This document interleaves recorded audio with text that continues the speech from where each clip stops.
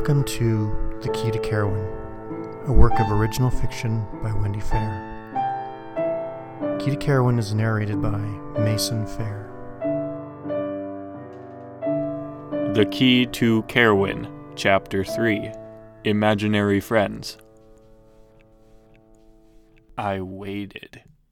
Time moves so slowly in your world, although no human seems to think so. I do. I know.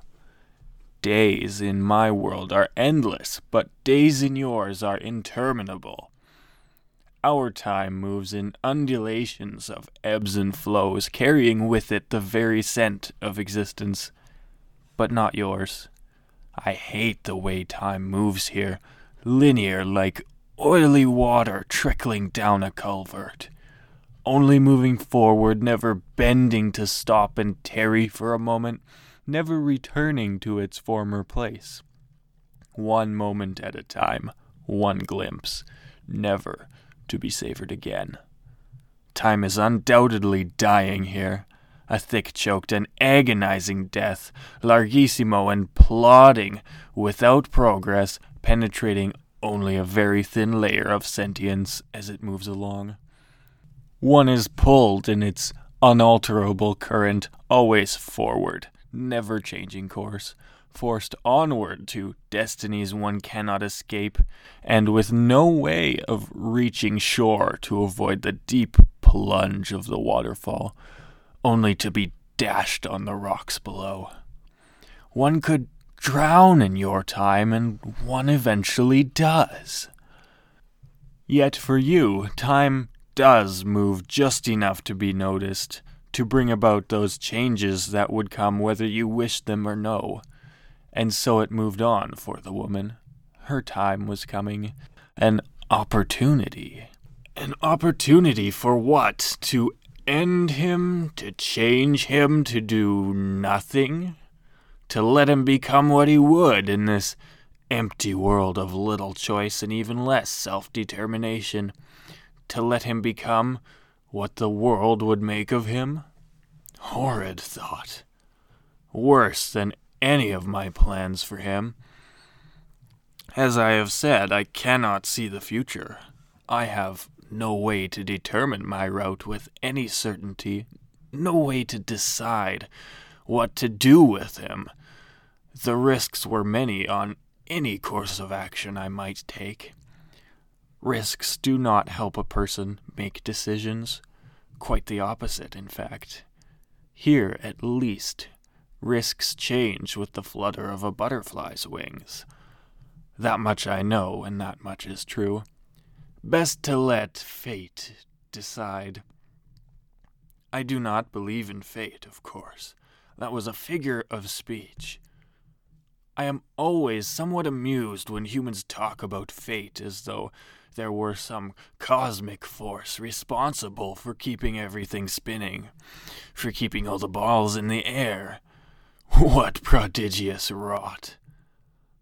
Life turns on the thin dime that falls out of your pocket when you are fishing for something else. You don't know what causes the turns of your destiny, but you certainly must endure it nonetheless. Fate is simply another word for consequence. And consequence has and always shall be the one thing you will attempt to deny. No, fate would not decide what happened here. I would. Ironic, really, given that was the reason he sent me here. This was my job, after all. Perhaps a small push and a shove to test the waters, another figure of speech, just to see what the response would be. Such things are easily arranged when one does not have to rely on fate. The scene, the woman standing at the stove stirring a steaming pot of vile-smelling herbs. She winces suddenly and pauses. She waits. Another wince and a clutching. A dropped spoon and a splatter of blood-red sauce across the yellow linoleum. A rush from the kitchen. and it has begun. The thing has a sharp metallic scent to it that burns in my nostrils. I exit the house and make my way outside. There are, after all, other details to tend to. I do not quite get to them, something I would later regret. It was because of her. She was there when I reached the end of the yard. No, not the girl. The one talking to the girl. She had found me. She had found him. But she was far too late. Things were set in motion, and I was convinced, very much determined, quite some time ago. But sadly, I cannot see the future. Things would have gone much differently if I could. How can I describe her to you of little conception and even less comprehension, to you who has never tasted true light, nor smelled the darkness with any vehemence, to you who does not know the emotions left in the wake of genuine color? She was not anything you would understand. The light treated her with deference. It knelt, it bowed, it danced, and it streamed before her. It cloaked her with royal robes going before and trailing behind. It revealed all, illuminating her from within and driving out all fear. The brightest spring day, the deepest, most still and peaceful summer's night. She was that moment when you close your eyes, turn your face to the sun, and let its warmth still your cares and strivings. She smelled of clear water.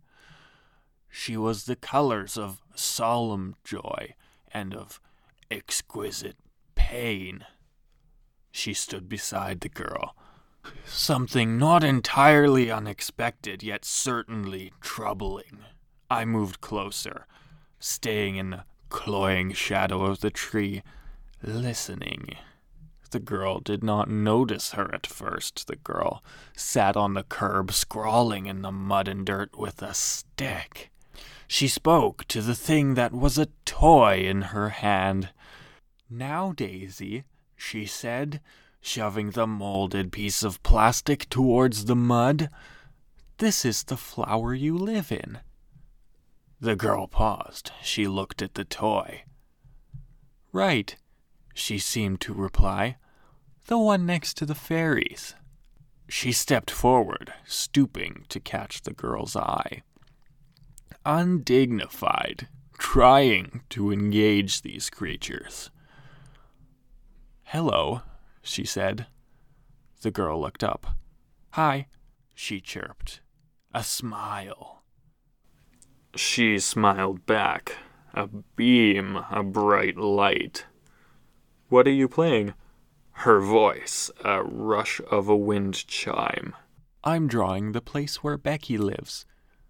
The girl thrust the toy at her. She looked at the drawing, another flash of brilliant light. "That's wonderful. I should introduce myself. My name is... I know your name. It's Aeoli." A name the girl did not understand, a fairy tale name, made of a feeling, and the music of the sounds. You haven't the language to comprehend what these names mean. A pause, then, "Yes, that's right. How did you know?" The girl made a face at her. "I'm not really sure. I think I guessed. Or maybe I heard the name before. It's a good name." A whispered laugh, the sound of the wind. "It is. What's your name?" "My name is Abby," the girl said. "Want to draw with me? My mom says I can't come in until lunch. She doesn't feel very well. Of course, I'm not really supposed to talk to strangers, but it's okay to talk to you because you're imaginary." "I am?" she replied, with a twinkle and another glimmer. "Well, sure. We don't have princesses around here. And if I asked my brother, he wouldn't be able to see you, right? No, he wouldn't, I'm afraid. Good, so we can play then. I would like that, she offered. As calm as she sat beside the girl and stirred the ground, serene silence reigns. They played in the dirt with sticks. It never ceases to amaze me what simple activities humans find diverting, how crude their creations, how remedial their written words, how coarse their amusements.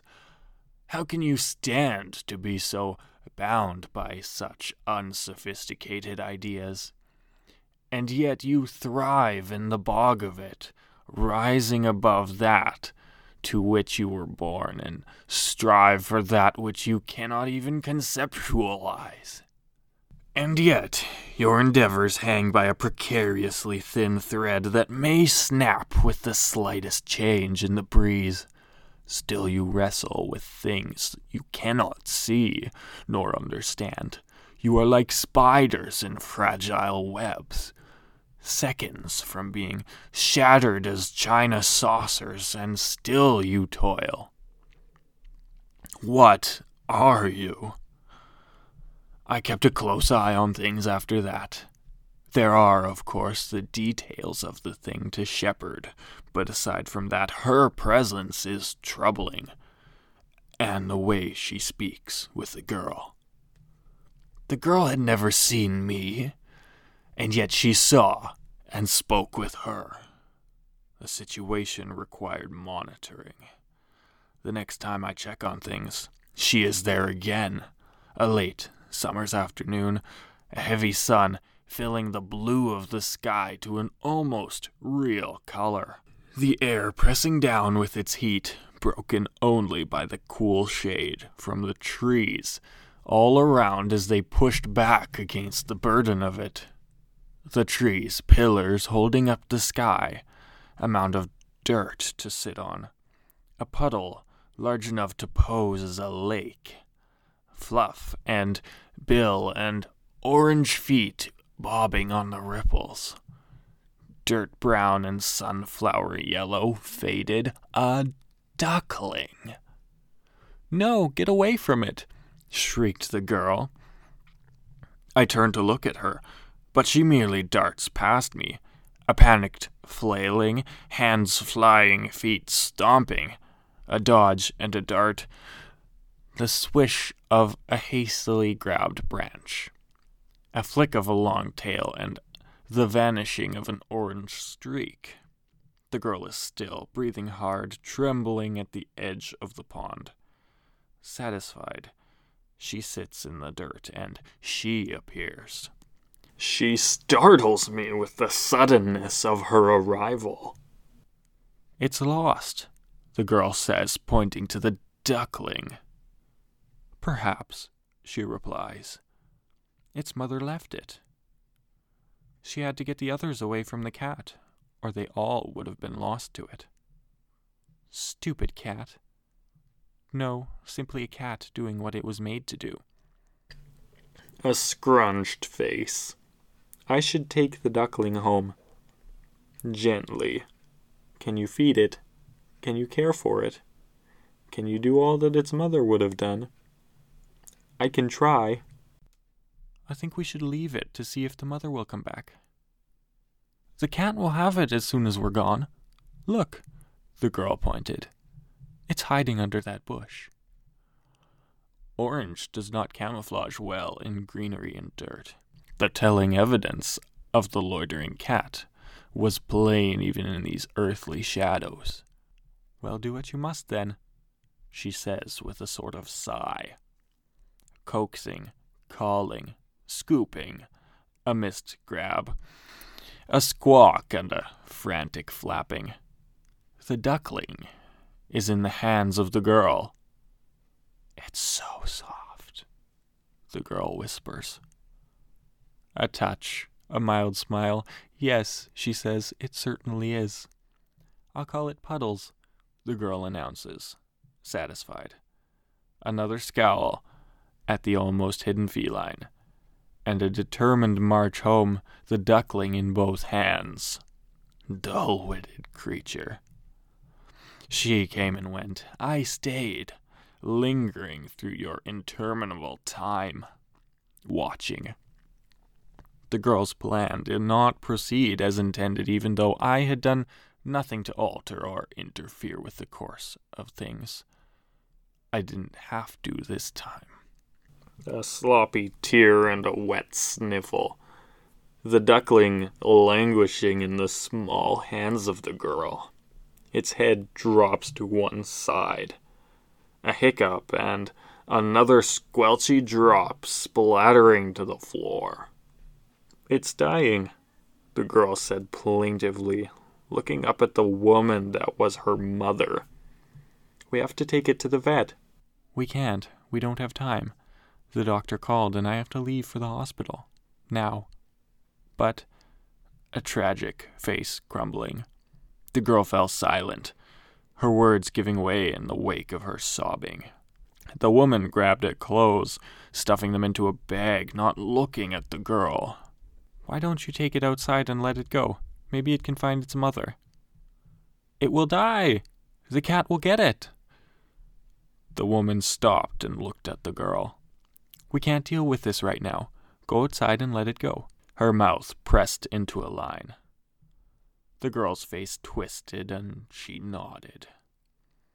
Outside, large, gloppy drops of rain, cold on bare arms blown dry by the curious breeze. The girl walks to the edge of the yard where it meets the line of bushes and the edge of a much smaller now puddle. The girl frowns forlornly at the duckling. Suddenly she appears beside the girl. I thought she might. It's like her to do something like that. What is the trouble? She asks. More sniffles that become tears, that become sobs, the words squeezed out in between them. The girl sags into the folds of her sunlit skirts. She draws her in. I almost turn away from the intensity of the embrace. My mom has to go to the hospital, and I have to let Puddles go. But I know he'll die. Choked out between sobs, broken and spastic. It's all right, she replies quietly. I will take the creature. I will make sure it finds a good home. The sobbing ceases. A tear-stained face looks up. Promise? The girl asks. Certainly, I promise, is her sincere reply. She reaches for the thing, and the girl discharges her responsibility unwillingly. Go now, she instructs. Back to your mother. The girl turns and starts toward the house. She stops and looks back. I have to go to my grandma's house for a couple of days. Will you come tell me how Puddles is? If you wish, she responds, holding the fading creature in both hands, hidden from the green eyes of the girl. The girl scampers back to the house. I stay. I watch. She bends then, opening her hands, setting the duckling on the ground by the edge of the shrinking puddle. The thing sags and crumples, squishing down on the mud beneath it. She only stands looking down at it. A silvery flash at her feet, a breeze the color of a summer sky, and flowers in a grassy meadow, the smell of peace, and the duckling vanishes. She smiles, a self-satisfied smile, and is gone.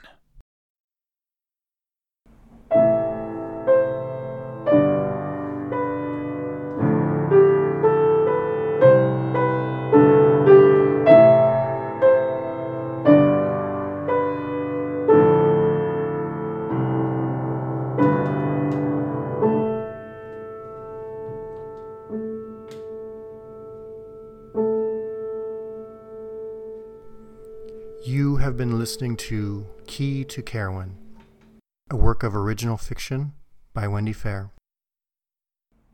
Key to Carowin was narrated by Mason Fair. with original music provided by Serena Fair.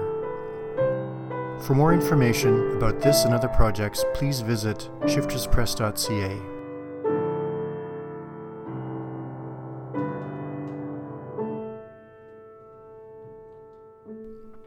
Thank you for listening.